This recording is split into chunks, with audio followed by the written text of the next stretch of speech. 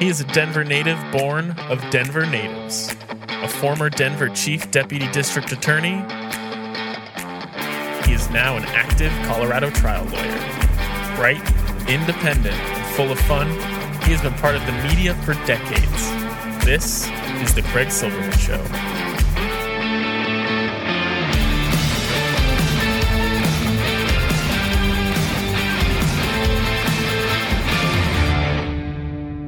What a world, what a life, what a day. Saturday, December 30, 2023, our end of the year show. We are going out with fireworks, episode 189, the Honorable J. Michael Luttig, judge from the Fourth Circuit, renowned, almost on the Supreme Court, troubadour Dave Gunders. This is historic. How are you? Well, I'm flattered to be placed in the same sentence with Judge Luttig. Well, you have been, and I think we have a lot of new listeners, and I was hoping to describe our show. Every week we have fresh music from Dave Gunders, who never seems to disappoint. He comes up with the perfect song. He's done it again. And Troubadour, you've been traveling, and how would you describe our show to newcomers? Oh, well, I'd say it's a fascinating analysis of the day's, the politics of the day, of events, of philosophies, sports. It's a wide spectrum.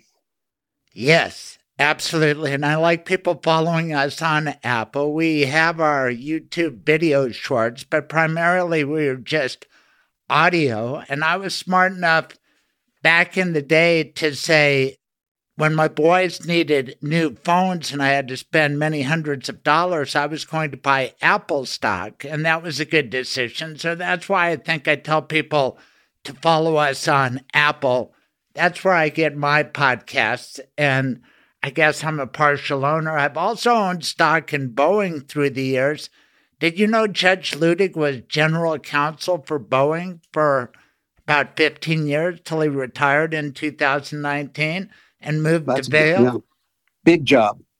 I'd say that's a huge job, but he's so respected. He had served 15 years on the federal bench, almost made it to the U.S. Supreme Court. Everybody on the conservative side has long worshipped this guy.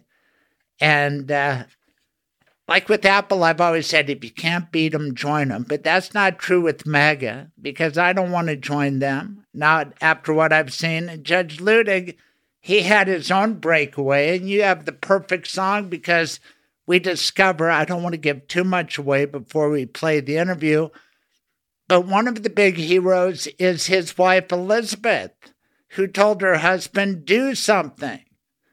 You and I have wives. That's pretty compelling, especially if they have tears in their eyes. It's the old I Love Lucy thing. She starts crying and Ricky, whatever you want. What can I do? Please stop crying. You know the feeling, don't you, Troubadour? I guess. But then you got to do it on your own. I mean, it's nice to have a wife who's supportive, for sure. You know, he's a federal judge, so I follow all of his edicts. Toward the end, I said, can I share your number with Ben Mycelis from Midas Touch Network? They have 1.8 million subscribers. I've become friendly. I respect him so much.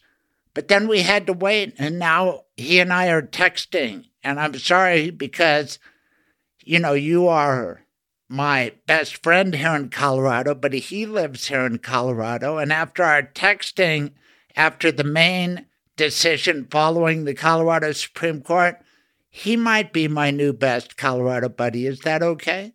That's okay, Craig. You can have a new best buddy. No, you're still my best buddy because you have all this musical talent and fire in my heart. He wanted to do it by Zoom so we could look at each other, and I kind of messed that up because I didn't use my pro version with over 40 minutes, and right in the middle of his great story, Oh, no. But he picked up just like a trooper. It went out. Right, but then we had the phone, and he had already seen. He saw what I Everybody's had that experience, Craig. We've all had it. I know, but it didn't matter to him because he had seen me. I'd see him. Right, good for him. Yeah. And we're best pals now. He didn't have to look at me anymore. And I couldn't put the video out there because he's a federal judge. And, they don't have videos in their courtroom. And I'm going to do what he says. So after Maine made its decision and we're texting buddies, he said, okay, give my number to Ben Maisela. So Judge Luttig is a podcast star. But he's a little like you. He's a little younger than you, Troubadour. We're all in the same general age range. But I asked him at the end if he's done a lot of podcasts, and he said, well, what is a podcast exactly? So we need to educate him, because 3 years ago he was saying, what is Twitter exactly? And then he learned how to use it, and he helped save the country after Elizabeth got on him and said, do something. Wow. Anyway. So before she said do something, what was he doing? He was retired, enjoying the good life in Vail, Colorado, like you. You're a mountain man. He's got his cabin in Vail. You've got your cabin in the mountains. What do you guys do when it's all cold up there in the winter? That's sort of your song. It's about the winter, fire in my hearth. Tell us about your music. It's a winter song, and that song, I think I just had the idea of the fire, the fire in my hearth. It sounds like heart, but it's hearth, and I kind of built it around that. It was an idea that was bouncing around for a while. Right, and while I'm looking at him on Zoom, there is his fireplace going, the hearth in Vail, from where he saved the country with his beautiful wife Elizabeth. Well, I'm glad I could contribute a song that works this week. Okay, now here's something we have to discuss, because I know you and I have different views on this. I am a bit of a slow talker, kind of the opposite of Ben Shapiro, but as slow as I talk, I think Judge Luttig talks maybe even a little slower. That's a sign of we were raised in an era of court reporters who needed to take down our every word. And if you talk too fast, the court reporter or the judge says, slow down. I did not hear that a lot. So, well, I've never really, you have a good pace. And that goes to my resistance when you say, oh, you can listen to these podcasts, just speed them up to 1.5 or this or that. That's what I'm saying. I think it's doing you a disservice. No. Part of the pace, your natural pace, this is just my opinion, of your voice is part of what makes you good to listen to. I don't mind being sped up, but don't speed up your music. And you know what we're going to do today? We're going to get right to Judge Luttig, and we're going to play your music at the end after everybody hears about Elizabeth Luttig saving the day. And sounds like a great idea. And the thing about your music, since people don't know, but they should, they can find your entire inventory, your library, at DaveGundersMusic.com. Am I right? DaveGunders.com. I don't even think you have to say, you don't even have to say music. Yep. I go to YouTube a lot because I go to Amazon or Apple. You are on all of those. He's our troubadour, Dave Gunders, and he comes up with a song every week. And there are kind of common themes. And as we wish each other a happy new year, your common theme is love. Am I right? Love will save the day. I think that that's probably true. They're not all about love, but it's a pretty big subject, one worth tackling. Yes, and you do it beautifully in about 85% of your songs. At the end of my interview of Judge Luttig, you will hear Fire in My Hearth by our troubadour, Dave Gunders. Thank you, troubadour. Happy New Year and Shabbat Shalom. Shabbat Shalom. Happy New Year, Craig.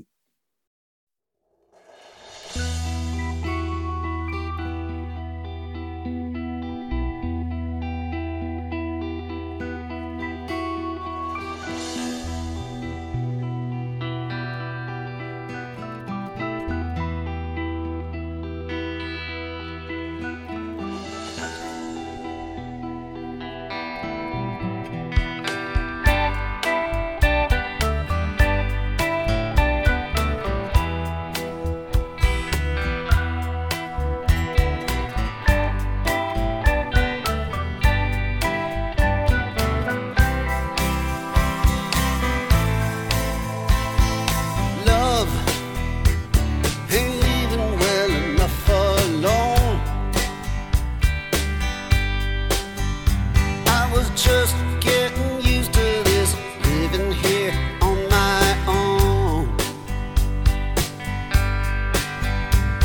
But winter stayed forever, the sun never seemed to rise.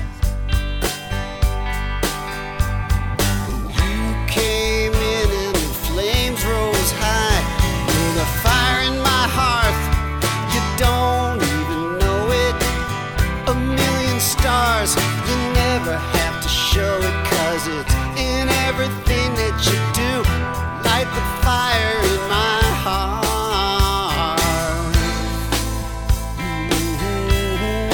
Baby, it's you.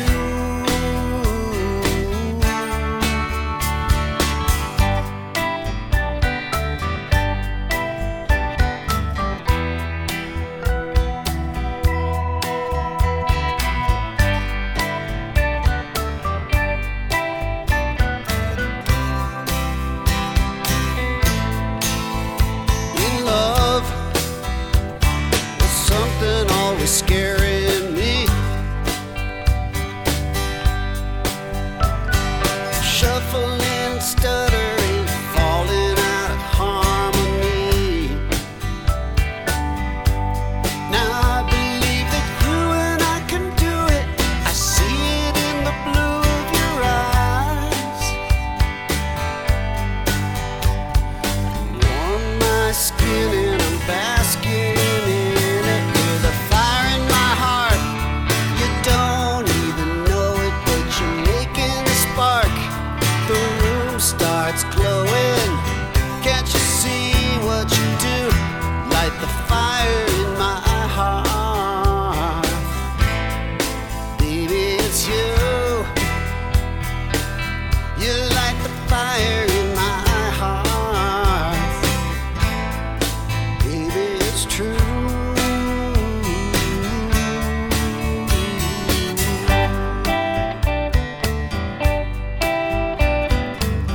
You light the fire, baby, light the fire in my heart. Light the fire, ooh, you light the fire in my heart. Baby, light the fire in my heart.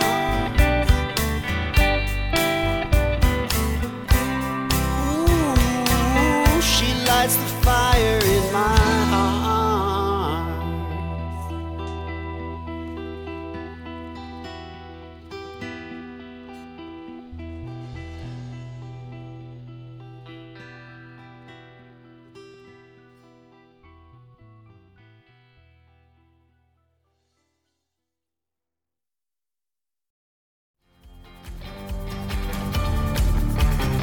Gosh, it's hot in here. Did that toaster catch on fire? It wasn't that. You choked on that bite of burnt bagel. Why is everything all red? The heat is unbearable. Where am I? Excuse me, Your Dishonor. May I step in on behalf of my client? Mr. Silverman, proceed. Tell me one redeeming good thing your client did. He was a faithful listener to my radio show. Not good enough. He had decency and compassion for his family. He did end-of-life planning with Michael Bailey. The Michael Bailey? That is kind to your loved ones. That is smart and way too decent for this place. Your client can go. And what about me, Your Despicableness? Why should I? Michael Bailey is my lawyer, too. Go on then. Get out of here.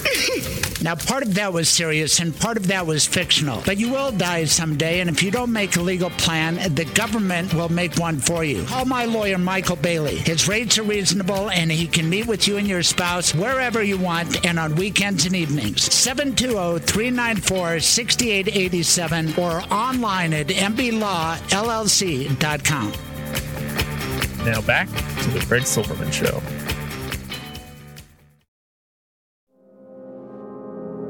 Hey, being a lawyer is a matter of judgment. You have to know the law, the facts, but good judgment is essential. If you don't understand how Donald Trump is culpable for the crimes committed in his name, then I question your judgment. I have the good judgment to question Donald Trump.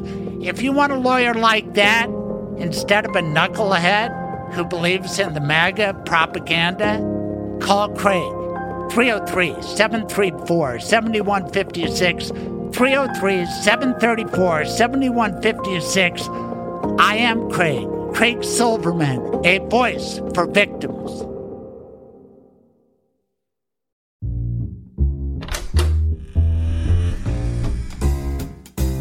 Welcome to Craig's Lawyers Lounge.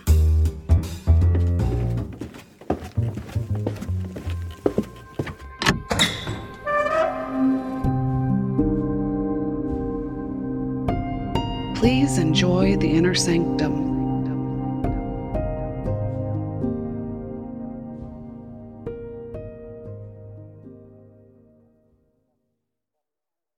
This is greatness for me to be able to interview you, Judge Luttig. I'm really honored that you've given me this opportunity, and thanks for being on my podcast.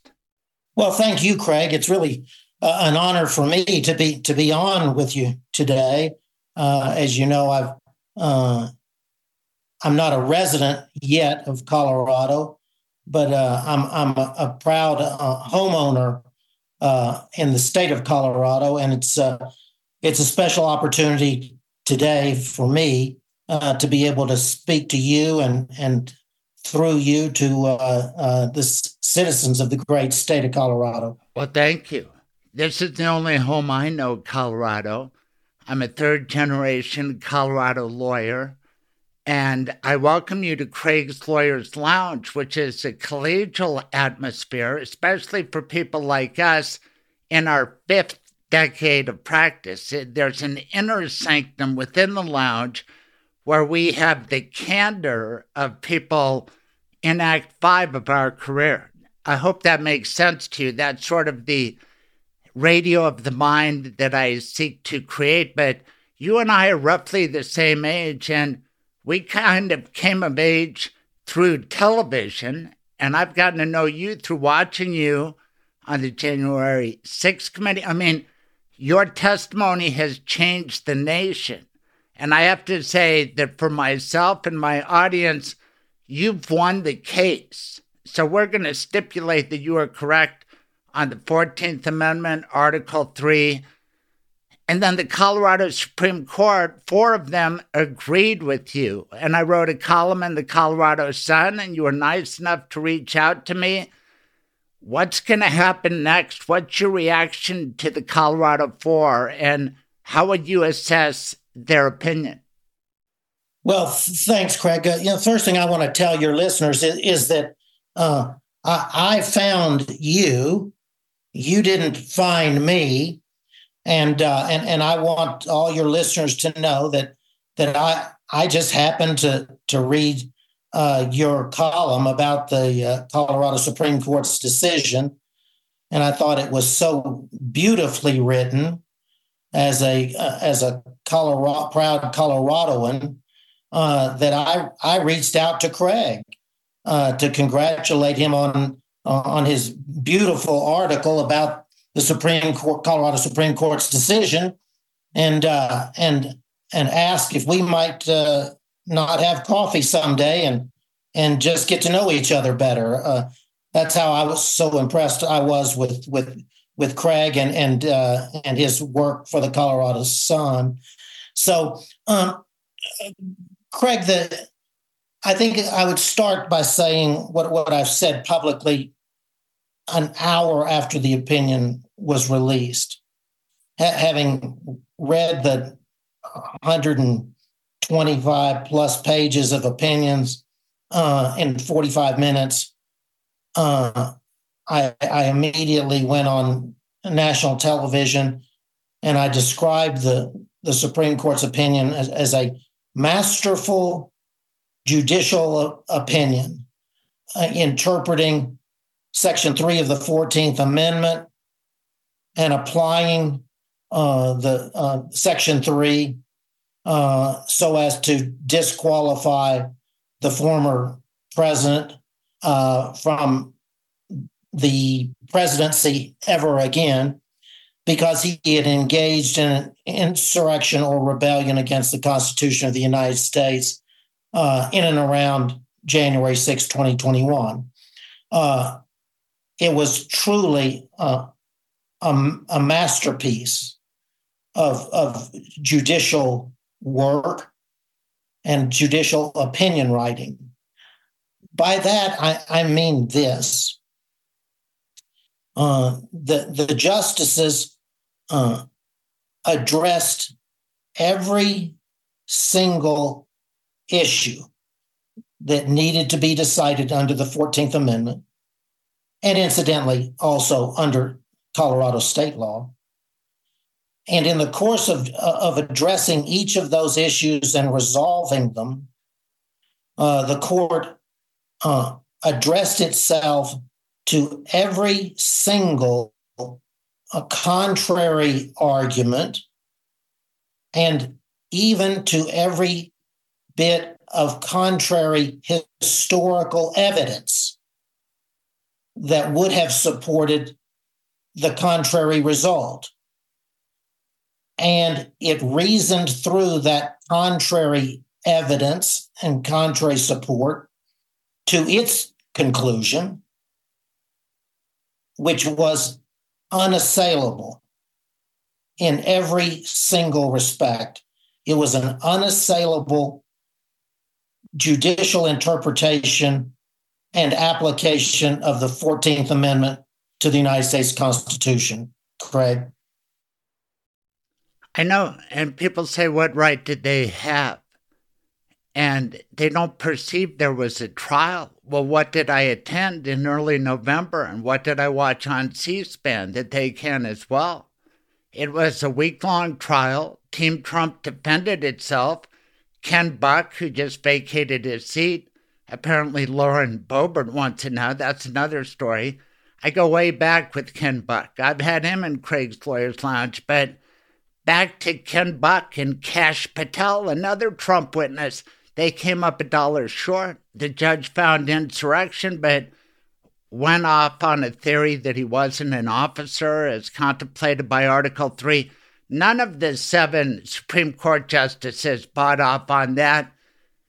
But there are a lot of hooks for the U.S. Supreme Court to hang its hat on, and we have limited time with one of the most knowledgeable people in the world because, respectfully, sir, I spent my early part of my career, the most formative. You and I became lawyers in 1981.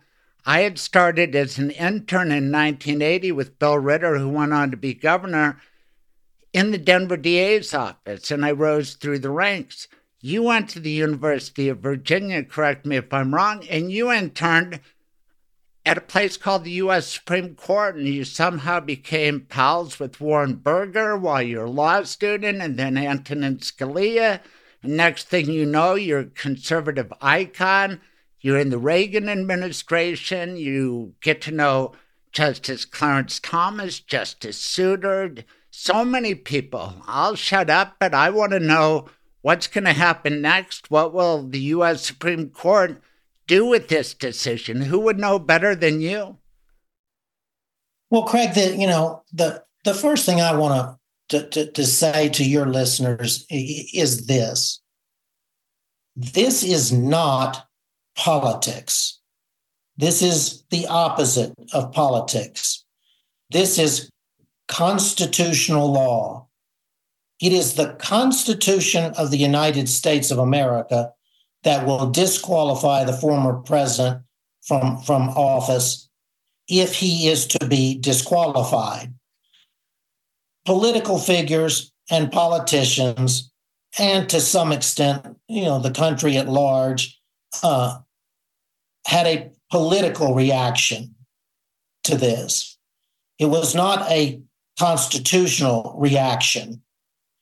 The constitutional reaction, which everyone should have had, would have been unsurprising, because had they known the Constitution as well as you do, and many of Coloradoans know the Constitution, they would have been unsurprised, because the plain meaning of Section 3 would disqualifies the former president from higher office. The only issue at all is whether he engaged in an insurrection or rebellion. I say that's the only issue because the Supreme Court of the United States has to decide finally what constitutes an insurrection or rebellion for purposes of Section 3 of the 14th Amendment. So there's no reason why any of us, frankly, except the few of us who have studied the history of Section 3, would have any idea whether, as a matter of constitutional law, the president engaged in an insurrection or rebellion. But here's all that your listeners need to know. Your Supreme Court, the Colorado Supreme Court, they examined, studied, researched all of the possible definitions of insurrection or rebellion from the time of the framing of the 14th Amendment in 1868. Your justices in your court actually canvassed all the possible definitions and then chose from among those definitions the narrowest possible definition of insurrection or rebellion and relied upon that definition to find that the former president engaged in an insurrection or rebellion.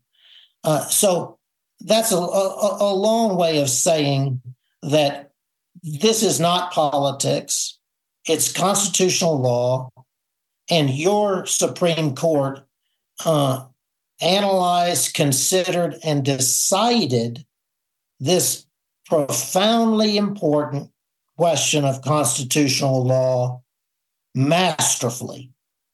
So, to your question of what happens next, let me first say that in my opinion, but considered opinion, the Supreme Court of the United States would have great difficulty overturning the Colorado Supreme Court's decision if it even wanted to. Now, the Supreme Court of the United States, just like any other judge or set of judges, they should never want to come to any particular conclusion. And I don't assume that this Supreme Court of the United States does want to come to a particular conclusion. And if that's true, then I don't believe that it will reverse the Colorado case if it ends up taking the Colorado case to decide the question. Procedurally, here's what happens next. And there was actually a filing today by the plaintiffs in the case in the Supreme Court of the United States, in which they asked the Supreme Court to expedite its consideration of the Colorado case. Nice. This is on where we're taping on Thursday, right? And the day before, the Colorado Republican Party had filed something with the U.S. Supreme Court. Keep going, Your Honor. That's exactly right, Craig. So this was in response, if you will, to the Republican Party's petition to the court yesterday, Wednesday, to hear the case. So today, again, the plaintiffs filed a petition in the Supreme Court of the United States asking the court to expedite consideration of the Republican Party's request that the Supreme Court hear the case. So we're waiting any day now for the former president to file in the Supreme Court of the United States asking the Supreme Court to hear the case and to expedite it. That may not occur, but the former president's lawyers have said that they do intend to appeal, and I expect that they will file that petition in the Supreme Court any day now, if not by the end of the day today. So then what happens next? Then it is up to the Supreme Court of the United States to decide whether it will take and hear this case. And if it does, whether it will consider the case on an expedited basis, as both two of the parties have now asked the court to do. I believe that if the court does take the Colorado case, that it will expedite its consideration of the case in order to render a final decision as soon as it possibly can before the primaries start in late February and March. Not before the Iowa caucus, though. I think that's late January. This is amazing to hear this out of your mouth. And I got taught at CU Law School that the Constitution means what the Supreme Court says it does. Chief Justice Boatwright, in his dissent, said there was a lack of constitutional due process afforded Team Trump, etc. Justice Moore went in a different direction. So anybody inclined to rule in favor of Donald Trump has a number of hooks that they could put their black robe on. But I agree with you. It's written down. If you are textualists, if you really want to follow the Constitution, it's plain as can be. And so is the fact that he committed an insurrection and he can't be on the ballot. Thank God our framers contemplated after the Civil War that we may have another bigot. We may have another authoritarian, a tyrant who would rise up, just like Jefferson Davis or Robert E. Lee might want to run, and they'd probably win Mississippi, Alabama, God knows where else in the Old South. But our forefathers, not the original ones, but the ones after the Civil War, put this in, and you know what else they put in? They put Colorado in the Union. Lincoln had a vision of Colorado as a free state, and U.S. Grant, who fought the Klan, said, okay, after we got out of Texas, now you're from Texas, I hope that doesn't hurt your feelings, but this goes way back. Am I right, Your Honor? That's exactly right, Craig. Now, on your first point, there's not an argument under law that the former president was denied due process. The first thing for your listeners to know is that this is not a matter as to which due process attaches. This is not a question of the deprivation of one's life, liberty, or freedom, or property. This is something quite different. This is the possible disqualification of the former president from higher office under the 14th Amendment. The former president, needless to say, does not have a right to that office. No one has a right to any public office. So it's not a question of, and it will never be a question of whether he received due process of law in the Colorado proceedings. Now, knowledgeable people, not the people who are making that uninformed claim, knowledgeable people. Is that a dig at Chief Justice Boatwright? Didn't he say it was a due process problem? No, I think I haven't read Justice Boatwright's opinion. Okay. Nothing that I'm saying now is intended as a dig at him, okay? All right. But was just about to say, I could be mistaken, but I believe that Justice Boatwright might have been making the argument, which is an entirely legitimate and important argument, that Section 3 is not self-enforcing, by which is meant that Congress must legislate in order to enforce Section 3 of the 14th Amendment? That's a very, very important threshold question in the final decision of this case for the Supreme Court of the United States.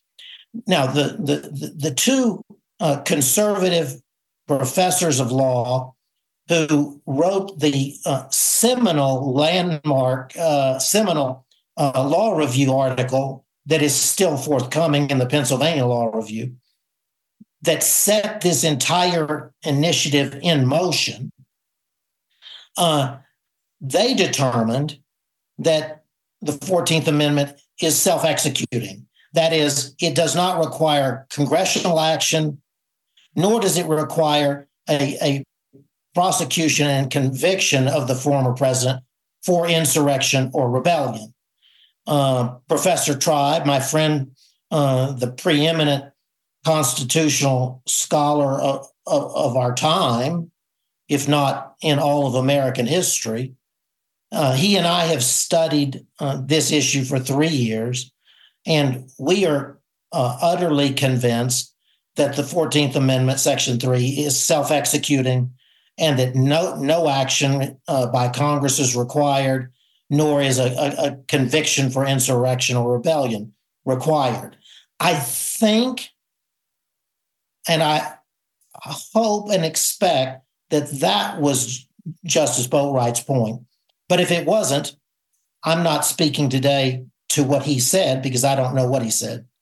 Right. You were the ones who got it going, and these two lesser, more obscure members of the Federalist Society wrote that first article. And I thought, whoa, is the Federalist Society turning on Donald Trump after they cooperated so much to get those 3 Supreme Court justices?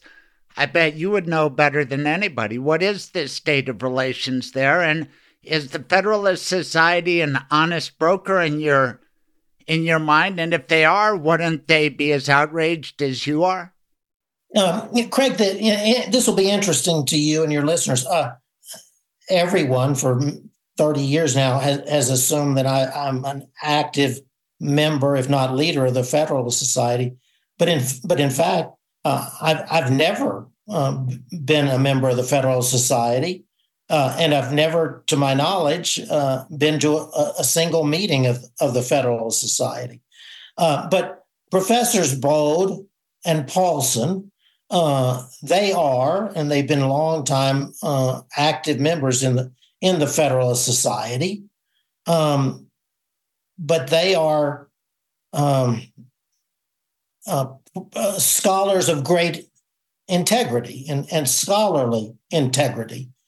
And in this case, they did a comprehensive research of the 14th Amendment, Section 3, and what it means and what it requires for the first time since the 14th Amendment was ratified in 1868. And it too is unassailable, just like the Colorado Supreme Court's decision. It is unassailable in every single respect. I don't think the Federalist Society was born until the early 80s. And my buddy, who's the chief judge of the 10th Circuit, Tim Timkovich, he started his own wing of it here in Colorado. They give credit to the East Coast wing, and I say let them take credit. Anyway, he's the other judge I know pretty well. But I remember how he rooted for Ronald Reagan when we were roommates together at CU Law School, and you knew Ronald Reagan. Heck, there's a lot of great passages about you in the Ronald Reagan Library. So tell us about that and how it informs this journey you are on right now, just to inform everybody else, because you're a humble man. Not only did you work with Ronald Reagan and then you became an esteemed judge, you became a feeder judge to Supreme Court justices, I believe Thomas and Alito. Then you went on to be general counsel for a company called Boeing for the better part of 2 decades.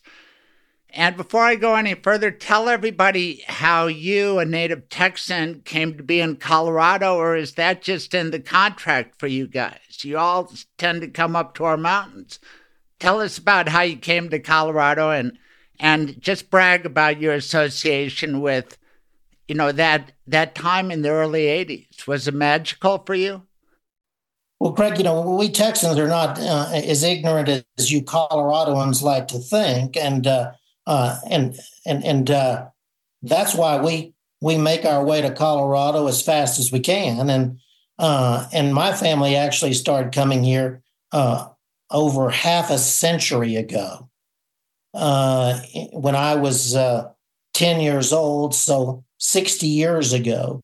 But only during the summers, Craig. Okay. We came from Texas to the coolness of the Colorado summers. Where did you go? It wasn't always to Vail. Though we used to go to Colorado Springs.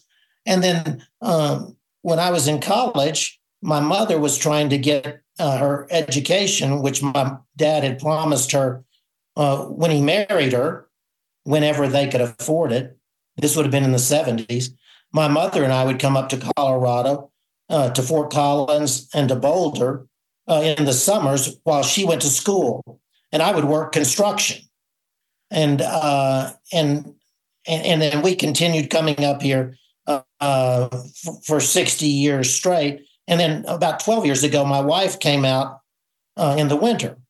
For the first time, any member of my family had been here in the winter. We were living in Chicago at the time, and she came back and said, Colorado is magical. I want to move out there. And I said, well, let's go out there next summer and look around. And we did. And at that point, about 12 years ago, we bought a condo here in Vail. And then about 5 years ago, we sold the condo and bought a house here now. And it's, it's likely that we'll spend a disproportionate amount of our time out here in Colorado if I ever retire. But to your other question, I have to admit to your listeners, I'm getting on up there. I'm almost 70, but I was conservative before conservative was cool.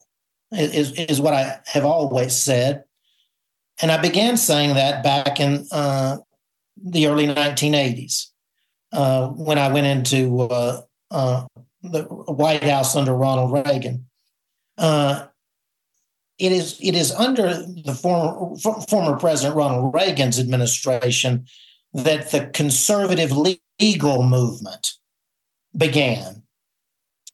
And it was really sponsored by then Attorney General Ed Meese, who was Ronald Reagan's close friend from California, and then he reached out to then Judge and then ultimately Justice Antonin Scalia, and the two of them are really two of the several leading figures that I believe started the conservative legal movement back in the early 1980s during the Reagan administration.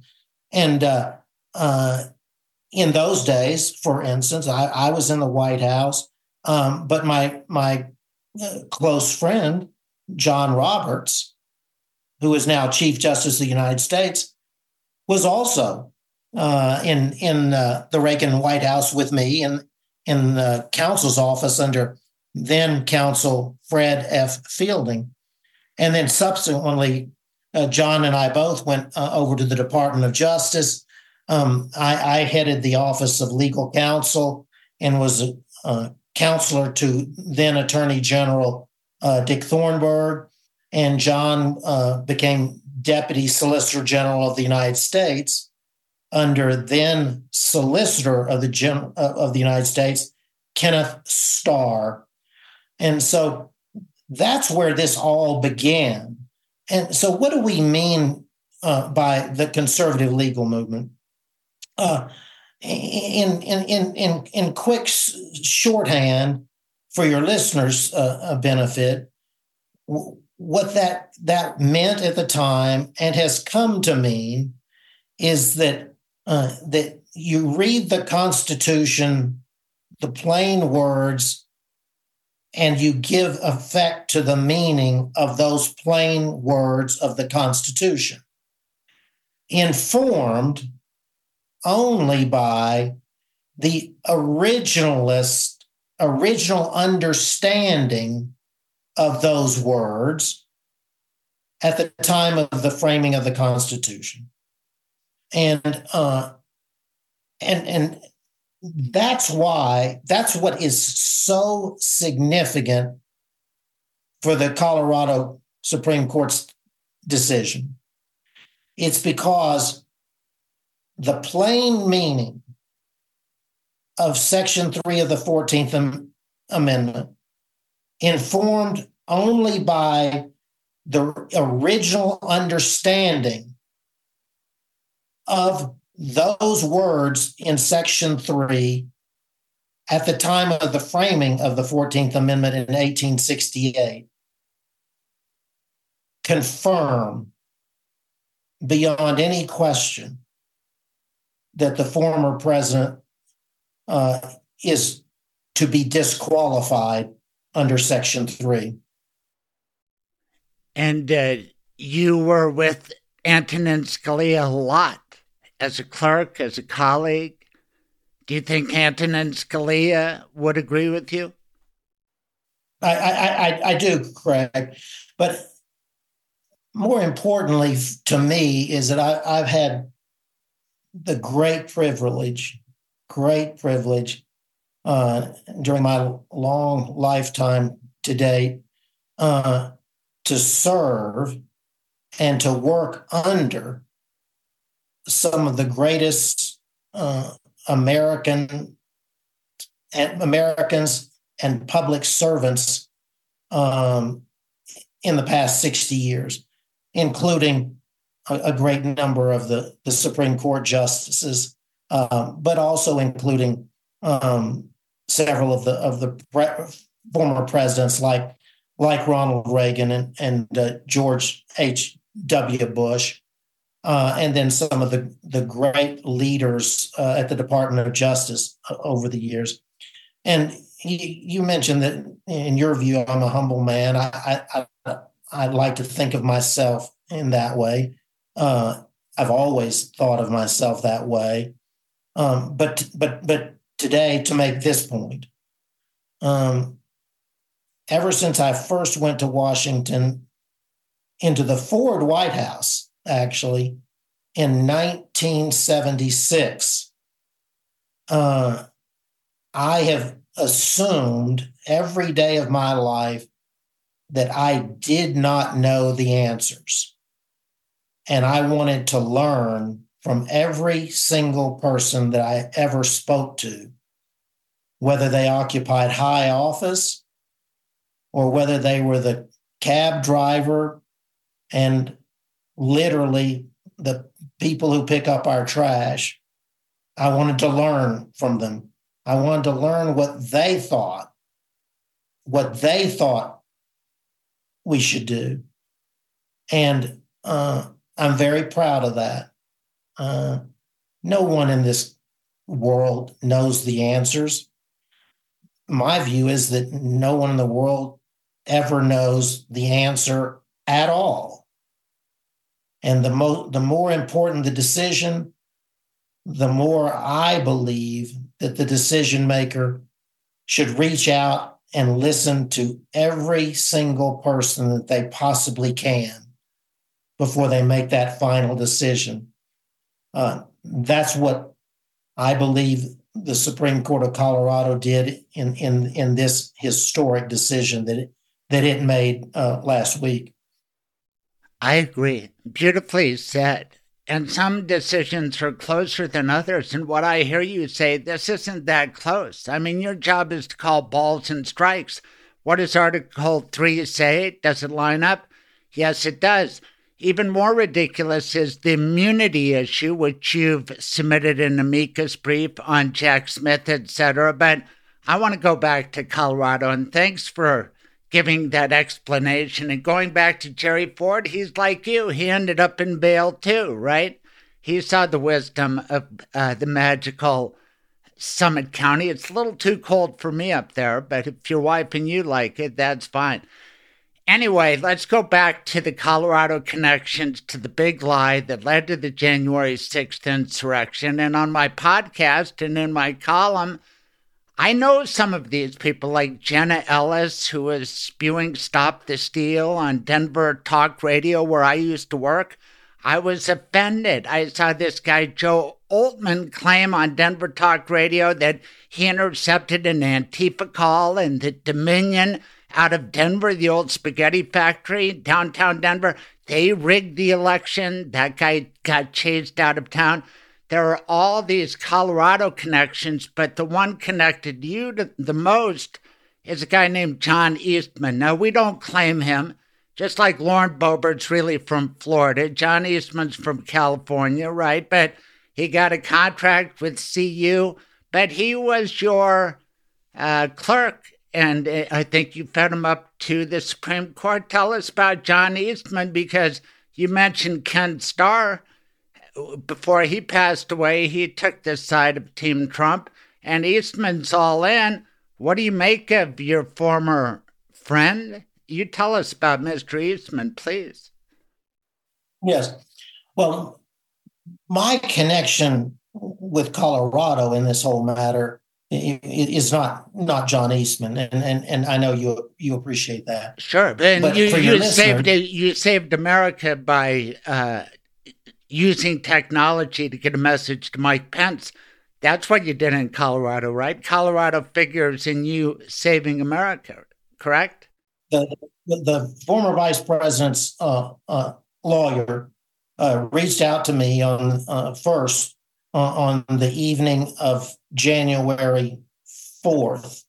And my wife and I were here in Colorado for the holidays. And my 3 friend, years ago, long time 3 years ago, yes.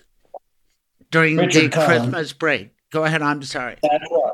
And by the way, the vice president was here in Vail over those holidays. But in any event, Richard Cullen, my friend, asked me, he calls me Judge, which is fine. And I said, he said, Judge, do you know John Eastman? I said, yeah, I do. And he says, well, what do you think about him? And I said, well, John is a brilliant constitutional lawyer. Said he's a professor. He's an academic, not a practitioner, but he's a brilliant scholar. I said, why do you ask? And Richard said, you don't know, do you? And I said, no. And he said, well, John was in the Oval Office today with the president and vice president, telling them both that the former president, the vice president, could effectively overturn the election 2 days, the day after tomorrow. And I said, Richard, you can tell the vice president that I said he has no authority and no power whatsoever to do that, that his only power under the Constitution of the United States is to accept and count the Electoral College votes as they had been cast and transmitted to the Congress of the United States.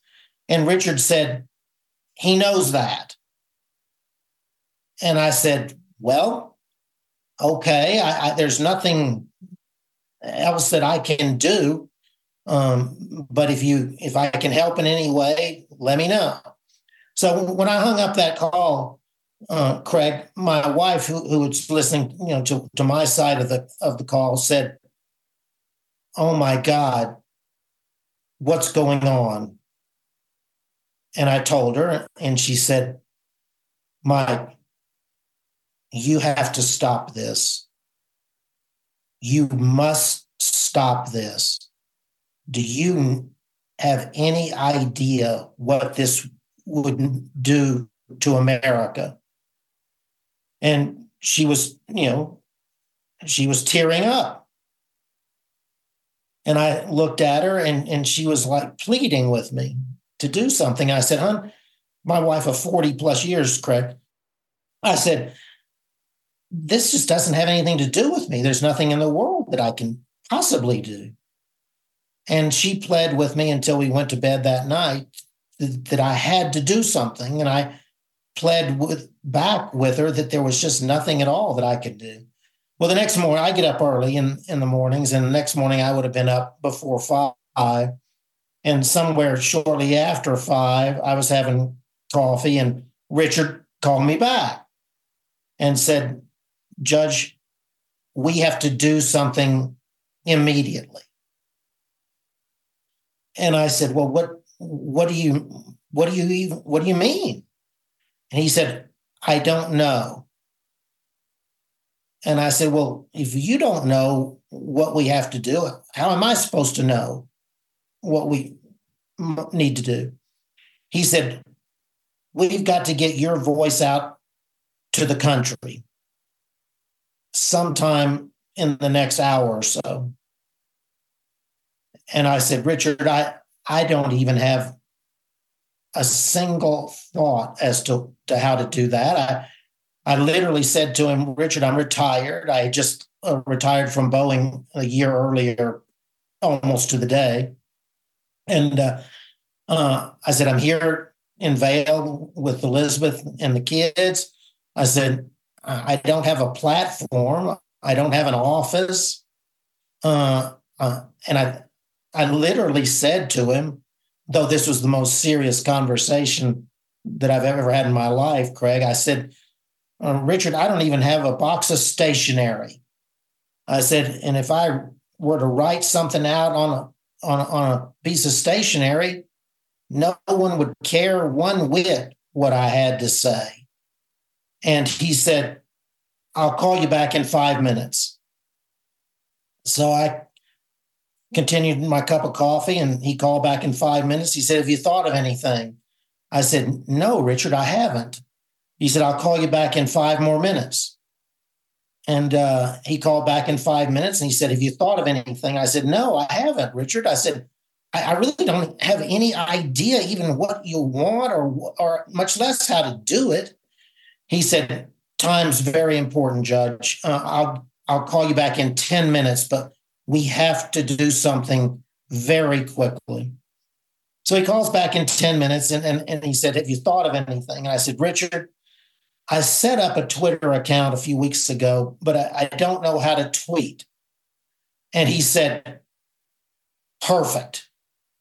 Absolutely perfect. How quickly can you tweet something? And I said, Richard, what did you not hear? I told you I don't know how to tweet. And he said, you have to figure it out, and you have to figure it out now. And he said, call me back when you've tweeted. And I said, well, Richard, I'm not going to tweet anything at all, not one word, unless the Vice President of the United States approves it. I said, this is an historic moment if there's ever been one. And if you think I'm going to say one word that he doesn't approve, you're out of your mind. And he said, whatever you say will be fine. And I said, no. I said, I will not do this. And he said, I'll call you back. So he called me back in 3 more minutes and said, the Vice President will be fine with anything you say, and he does not need to see it.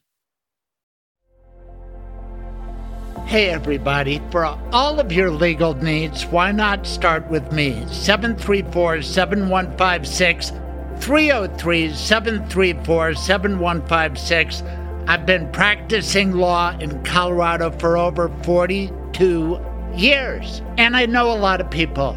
And if I can't do right by you, I can steer you in the right direction. My number, 303-734-7156. Ask for Craig Silverman, a voice for victims, a voice for people with legal difficulties.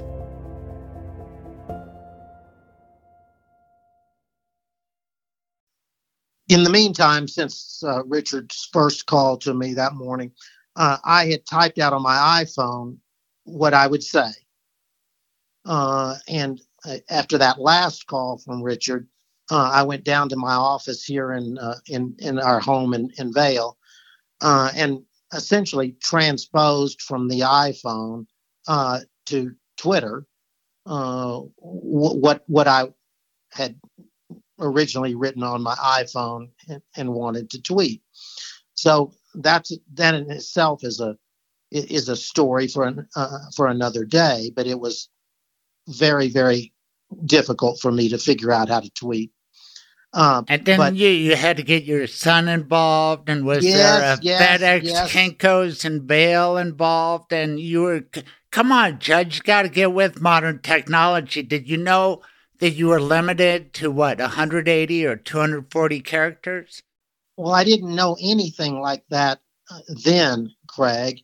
But to your point just now, that's what my son said when I called him and said, help me. He said something like, Dad, you and Mom are Neanderthals.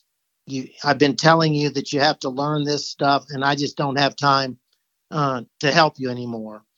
To which I said, let me tell you something. You either help me right now or I'll cut you out of the will or something. Oh, boy. That's a crisis. But, everybody's been giving you credit as an American hero. You've revealed that the real hero is Elizabeth. Am I right? Keep going. Yes. In my story, the hero's Elizabeth, Craig, because she is the one who, in a way that only a wife of many, many years could do, pled with me to do something, that I had to do something if America was not to be thrown into a constitutional crisis. And you look in your wife's eyes of 40 plus years, and you see the fear, and you see the want for you to do something, and it's just not an option to say no to her. And so yes, in my book, she's borne the brunt of all of this for our family for three years now, Craig. But one point I wanted to make about the Colorado Supreme Court's decision that we never make, and it's because there never is occasion to make the point. But the Colorado Supreme Court's decision was a decision of courage. It was judicial courage to interpret the 14th Amendment in the way that it did, knowing full well that from the moment the decision issued, it would throw the country into temporary chaos. And more relevantly to the point I'm trying to make, it would invite the very kinds of threats from the former president and his supporters that have come to be since the moment the court's decision came down. In other words, your listeners need to understand what happened when their Supreme Court decided this question of constitutional law. Many, many followers, instigated by the former president, have threatened the justices and their families with their lives. That is unacceptable in the United States of America. If this continues much longer, we will not have an independent judiciary, and we will no longer have the rule of law in America. I could not agree more. And I've used my Colorado Sun column to rail against the threats against prosecutors. He put a baseball bat picture next to Alvin Bragg's head. The things he said about Jack Smith and the judges, it's outrageous. And you've borne the brunt of it, and it's just disgusting. And the Colorado Supreme Court decided to issue its opinion per curiam. You are the judicial expert, but isn't that normally for a more routine matter? Here it seemed that nobody wanted the pride of authorship or maybe the attention of authorship. How did you take it that they did it per curiam? We likely will never know, Craig, but it is a reasonable inference that they issued a per curiam opinion, so that no one justice would be identified as the author of the opinion, because they understood full well that justice, would be vilified, attacked, and threatened, just like all of them have been today. I know. I kind of know everybody. Melissa Hart was dean of my law school, CU Law School. She was a guest on a broadcast of mine in Craig's Lawyers Lounge, I think on the death of one of the justices she clerked for. And then I played a lot of basketball with Will Hood. He was a chief deputy DA in adjoining Arapahoe County to my Denver County. And then Monica Marquez, her father was the first Hispanic Court of Appeals justice in the early 80s. I remember that well. And then Rich Gabriel, I know him from, around town, my synagogue, etc. And now all of these people are under attack. And his big thing has always been professionalism. I think the Colorado Supreme Court has made me proud. That's what I tried to convey in my column. And it wasn't just those judges. There had to be some smart clerks doing that research you were talking about. Tell us what goes into writing a magnificent opinion. Those are my words, but you're the one who started this interview, and you're much more expert. This was a work of art. This is a historic opinion, and it was well done. It made me proud as a Colorado lawyer of 42 years. Craig, I've called this opinion masterful. I've called it majestic, and I would call it today magnificent. But the Colorado justices, individual justices, all 7 of them, distinguished themselves and brought credit to the Colorado Supreme Court and to the state of Colorado by their individual and their collective opinions. And I especially am including the dissenters. There was not one word or hint of politics in his opinion. Every single word was judicial interpretation of the Constitution. But of course, coming right out of the blocks, let's call it 20% of America, we're attacking the opinion as a political opinion by liberal zealots. That's what brings America into the place that it's in today. That kind of irresponsible politicization of everything in our society, but especially the politicization of the judiciary, state and federal. You mentioned the clerks. Of course, it takes clerks.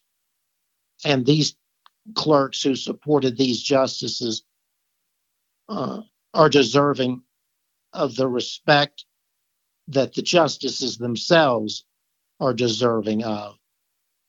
But the clerks are nothing more than the clerks, and they understand that. They serve their individual justices and the court as a whole. They don't need our validation. They don't expect it. The respect and validation goes to the individual justices of the Colorado Supreme Court. Back to your clerk for just a second, John Eastman. You're in bail. Vice President Pence is in bail. You're going through all these machinations, put out the message on Twitter. And eventually you do. But I'm wondering, what was your relationship with VP Pence? I know he's an attorney. I know he was a congressman. I know he had a Saturday radio talk show host till he was elevated to be VP. But what was your relationship with him that this guy Richard felt it was so imperative that he hear from you and he had such trust in you? To this day, Craig, I've never met Mike Pence. Obviously, I had never met him up to January 6th. He and I knew each other personally, though not well, just over the years. The vice president had been a staunch supporter of mine throughout his political career in Missouri, including, I believe, supporting me for the Supreme Court of the United States. You mean in Indiana? Indiana. I mean, right. Indiana. Right. And but we've never met. Right. So you're saying when you were up for the U.S. Supreme Court, Pence was in your corner? I believe so. I believe I have read that. Just because he liked your opinion writing and you were such a conservative icon, he just worshipped you from afar? Not that, but at all, Craig. But as you know, and your listeners probably would not, I was a prominent conservative jurist for many, many years and was honored to be considered for appointment to the Supreme Court by President George W. Bush in 2005. So I've been well known as a conservative lawyer really since 1980. So what are we talking about? 44 years at this point. So I was honored beyond words that the vice president reached out to me in that moment, grave moment of American history. And I will always be honored that he did so. Well, let's tell the happy part of this story. When you saved America, really Elizabeth did it, but you got your tweet out there with the help of your son. And then I'm on Twitter at Craig's Colorado, and I think I read it that day. I didn't realize the significance, but what was it? What did you hear afterwards? How viral did it go? And when did you realize that you and Elizabeth had saved America from Mike Pence rejecting the Electoral College votes? So I'm not going to respond to your gracious thoughts just now, Craig, but here's the story.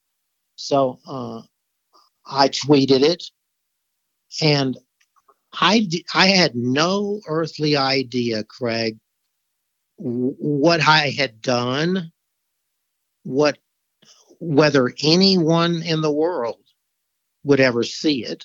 Remember, I had just started my Twitter account a few weeks earlier. I can't imagine that I would have had more than 100 followers, if that. And it was surreal. No more than 10 minutes later, Richard called me and said, "Judge, your tweet's on the front page of the New York Times." And I said, what? And he said, I'll send you a copy. And I said to Richard, just leave me alone, and hung up. I said that because I was like, I had no earthly idea, but they did. Somebody did. And because that tweet went straight to the New York Times. And within moments, I was getting call after call after call from national media, and many of whom were friends of mine. And they would ask, Judge, what did you just do? And I would say, well, what do you mean? And they'd say, you know what we mean. And I said, well, I don't really know. What are you talking about? And they'd say, the tweet. Why did you just tweet that? And Craig, to my good friends in the media, I never, ever lie to any person at all. But to my good friends, I said, if there was anything to it, I would not be at liberty to tell you. And then it went crazy. So then fast forward to January 6th, the day of the attack on the Capitol. And I'm working in my office here where I'm sitting right now. And I get 2 emails in rapid succession from 2 of my clerks. And they're both to the effect of, Judge, what are you doing? So I responded and said, well, Elizabeth and I are just out here at the holidays in Vail and just enjoying ourselves. And they each wrote back and said, no, Judge, what are you doing? I said, I don't even know what you're talking about, guys. And the both of them wrote back and said, the Vice President of the United States is on his way to the Capitol right now. He just released his letter to the nation saying that he is not going to overturn the election. And he cited you. And I said, guys, I am shocked out of my mind. I had no earthly idea until you just said this. Can you send me a copy of the letter? And they did. So, Craig, that was sort of the ending to the tweet.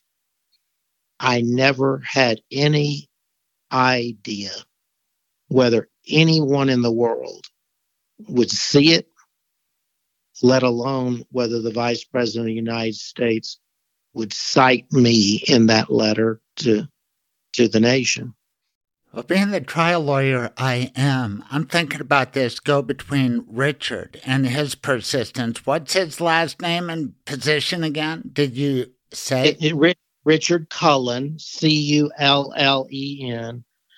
He became outside counsel to Vice President Pence, I think, beginning with the Robert Mueller investigation.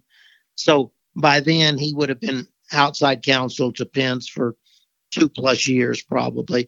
But Richard and Cullen and I have been friends for 3 or 4 decades. And among the heroes in this story are the attorneys for the vice president, who kind of stood up for the truth and stood up to Donald Trump as well. So was he part of that team? Yes. I don't think any of us can even imagine the pressure that was brought to bear on Mike Pence in the week or 2 before January 6th. But we can understand this. It's not possible for a public official to be put under any greater pressure at all than was Vice President Mike Pence on January 6, 2021. Except the issue is pretty obvious. I mean, it just doesn't make any logical sense. It's like this immunity argument, and you've twisted it off. Does that mean Joe Biden doesn't have to leave? That people can, you know what I'm saying? It still takes courage. But I want to get back to Richard and something you told me, that you wanted to clarify for certain that VP Pence was going to be receptive and on board with what you had to say before you said it. And I'm just wondering about that. Yeah. Well, you may know, but your listeners don't know that for 40 years now, I've literally never spoken one single word in public that I didn't think through and carefully speak. So here I was in what I understood from my 50 years on this earth, much of which was in Washington, D.C. I understood the gravity of the moment. And I understood the gravity of the fact that I was being asked to speak to the country on this matter of the greatest possible historical, constitutional, and political significance the moment. Yeah, well, God bless you and Elizabeth for what you did by speaking the truth. And God bless you for sticking with it, because that's not the only hero role that you are playing from Colorado. You are still so heavily involved. I kind of just went right past the immunity issue, but you are the head honcho on that amicus brief. And didn't you get great news that the court wants to hear from you? Yes, just yesterday, Craig, we some friends and colleagues of mine from former Republican administrations that I just think the world of. We filed several briefs actually together, but as to this one, we initially filed this brief in the district court in the District of Columbia, arguing that the former president was not entitled to absolute immunity from prosecution for his offenses of January 6th. Interestingly, though not surprisingly, the district court did not accept our brief, because district courts don't usually take amicus briefs. But we retitled it and filed it in the District of Columbia Circuit Court, which has just now begun its review of the immunity question, since the United States Supreme Court decided not to expedite review itself. And yesterday, I think it was, the D.C. Circuit granted us leave to file our amicus brief, so that the D.C. Circuit will consider our argument that there's not an argument that the former president is entitled to absolute immunity for prosecution. I don't believe that any court, the D.C. Circuit or eventually the Supreme Court, if the Supreme Court even hears this case, no court will ever say that a president is absolutely immune from prosecution for criminal offenses. So it's a no-brainer, right? It should take 5 minutes. It's and to that point, Craig, I would say this. Much of the country was up in arms when the Supreme Court denied expedited review. And that night, I went on a couple of television shows to explain that, in all likelihood, there will be no delay or very little delay in the March trial of the former president for his conduct in and around January 6th. And what we're seeing literally today is the process to expedite the D.C. Circuit's consideration and decision of that question. And I think I even said on television that night that I expect a decision from the D.C. Circuit no later than March 1, in time for the trial to begin on schedule. Nice. And if that were to be the case, I would expect the Supreme Court of the United States to deny review of the D.C. Circuit's opinion if it were to hold that the former president is not entitled to immunity. And it's going to collide with the Colorado case, too. That's so fascinating. You've talked about being a conservative icon, and we've alluded to these threats and the violence, the specter of violence that can break the judicial system. It used to be my observation that people in that branch would stick together, right? They see the common threat. If you and I can see it, surely they must feel it. And I'm wondering about these Supreme Court justices. I didn't realize you worked that closely with John Roberts, but I think I put it in my column. It's time to shed the tyrant. This is their off-ramp. Will they take it? I will leave that question for you and your listeners, and then, of course, ultimately for the Supreme Court itself. But don't they have to worry about being threatened? I mean, what have been the repercussions on you? You were famous before all this, but now you're 10 times more famous.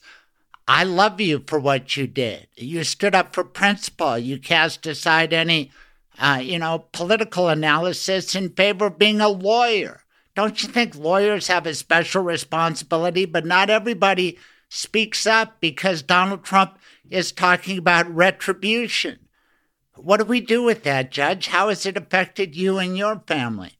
Well, you're exactly right. And this is perhaps the greatest threat to our democracy right now, Craig, is the threats, literal, actual threats, and then the very public threat of retribution by a former president of the United States of America in the event that he is returned to the White House by the American people. He will exact retribution against his political opponents. That's unprecedented in American history, and it must remain unprecedented for the remainder of our history. America cannot tolerate this kind of behavior in anyone, let alone a president of the United States. I would think that every Supreme Court justice would agree with that and be aware of what you are experiencing and the words of the presumptive GOP nominee. You were affiliated with these people for a long time, and so was I. I mean, I've always been kind of caught in the middle, but I worked at a conservative radio station, and I've lost friends over this. I don't want to be friends with people who would support that kind of behavior by Donald Trump. What's it been like in your world? Have you lost friends, family? Does it matter?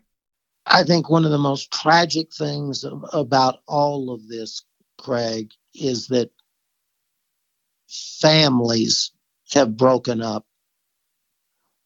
Brothers and sisters have parted ways. Parents have parted ways with their children, and on through extended family.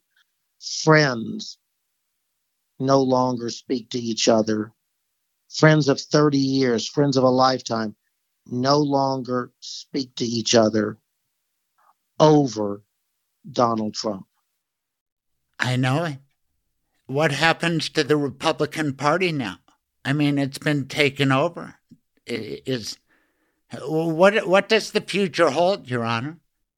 Well, I said this to, earlier, as you know, there is no Republican Party today, Craig. Period. Since you're an honorary Colorado guy, what about Lauren Boebert? She says she's part of the Republican Party. Is that why it's dead? I don't, as you know, I don't do politics. Well, you don't need to. Let me withdraw the question. I really would. But what about our Constitution? Is that still working? The answer is it remains to be seen. As I have said about the Colorado Supreme Court's decision, it is a test of America's commitment to democracy, to the Constitution, and to the rule of law. And we better not fail. We better not fail, Craig. We better not fail. Judge, I'm not going to fail to thank you for this extraordinary opportunity. You are such a fascinating man, and you've been through, a lifetime full of experience that has yielded wisdom. And I'll just get back to that point. Since we both graduated at state law school in 1981, and I take a lot of pride in my profession, I think every lawyer should speak up because we're the ones who have studied the Constitution. This is not a close call.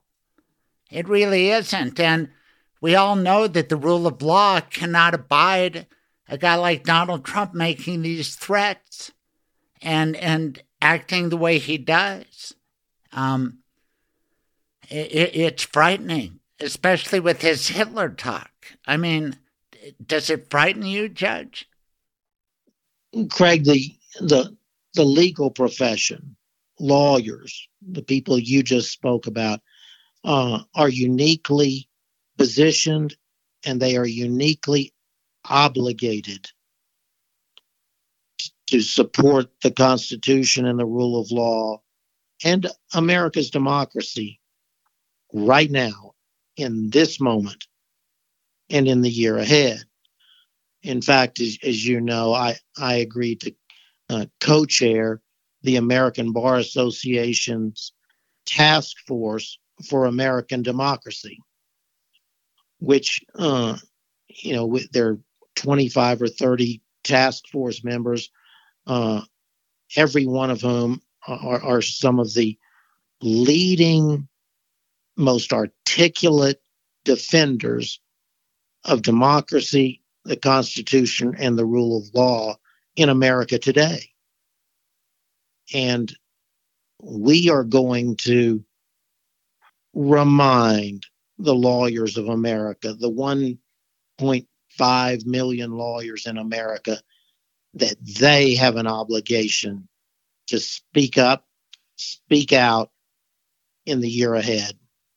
And I'm very proud to be co-chairing that task force with former Secretary of Homeland Security Jay Johnson and Mary Smith, who is the current president of the American Bar Association. But yes, all of us really, as citizens, have the responsibility of citizenship to speak out today and in the year ahead. One of the greatest ways to speak out is a podcast. Have you done a lot of podcasts, sir? Well, I don't really know what a podcast is, Craig, but I've done a handful or more of things that were called podcasts. So I guess I have, but not a whole lot. No, there are some great lawyers like Ben Meiselas, Harry Littman, and Andy McCabe, who work for the government, and who works with Allison Gill, who's not a lawyer, but they're not that smart. And they're asking me for your number because everybody wants to talk to you. and I can't believe I had this extraordinary opportunity for so long.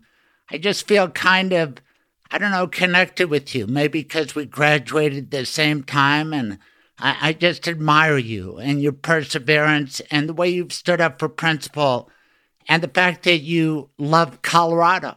Love that too, sir. Thank you very much for your time, and I hope we can meet again, chat again. I'd drive up to the mountains to have coffee with you anytime, and you're always welcome at my home here in Metro Denver, okay? Craig, thank you so much, and thank you to all of your listeners. And I really appreciate the opportunity to visit with the citizens of Colorado this afternoon. Thank you, and Happy New Year, especially to Elizabeth. She saved America. Happy New Year. Happy New Year, Craig. All right. Bye-bye. Michael, of course, is a great sponsor of my show, but more than that, he's my lawyer, my end-of-life planning lawyer, and I've got 2 dogs. What about you? I have 2 dogs right now as well. And not only do you love your dogs at home with your kids and your wife, but you get involved with dog issues in your law practice. Tell everybody about that. So I will write pet trusts, which is you can earmark money to take care of your pets. A lot of people, they've got their dogs and they love their dogs. But then if somebody were to, if you were to pass away, who's going to take your dogs? Who would love your dogs as much as you do? I don't know that anybody would love your dogs as much as you do. But I grew up with dogs. And so if I were to pass away, then my parents or my siblings could take the dogs. So when you set up a pet trust, you can dictate who's going to get those dogs, and then who you can leave money to take care of the dogs as well. I like working with you, and I think you are ahead of your time. You have 15 different locations. How cool is that? It is nice to be able to go to all the different locations and, meet people where it's comfortable and more convenient for them. And nobody wants to drive from one part of Metro Denver to the other to meet with a lawyer. You will come to them. Yep, and I'll deal with traffic so you don't have to. Tell us how people can get in touch with you.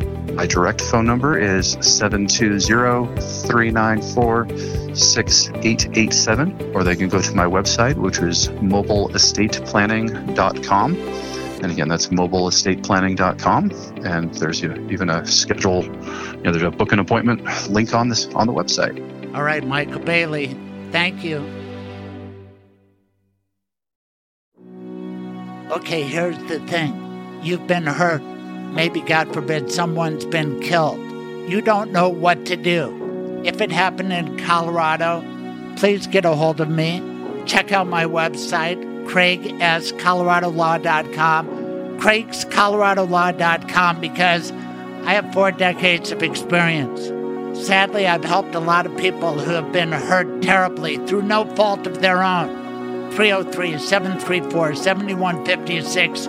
Please call Craig Silverman, a voice for victims. 303-734-7156.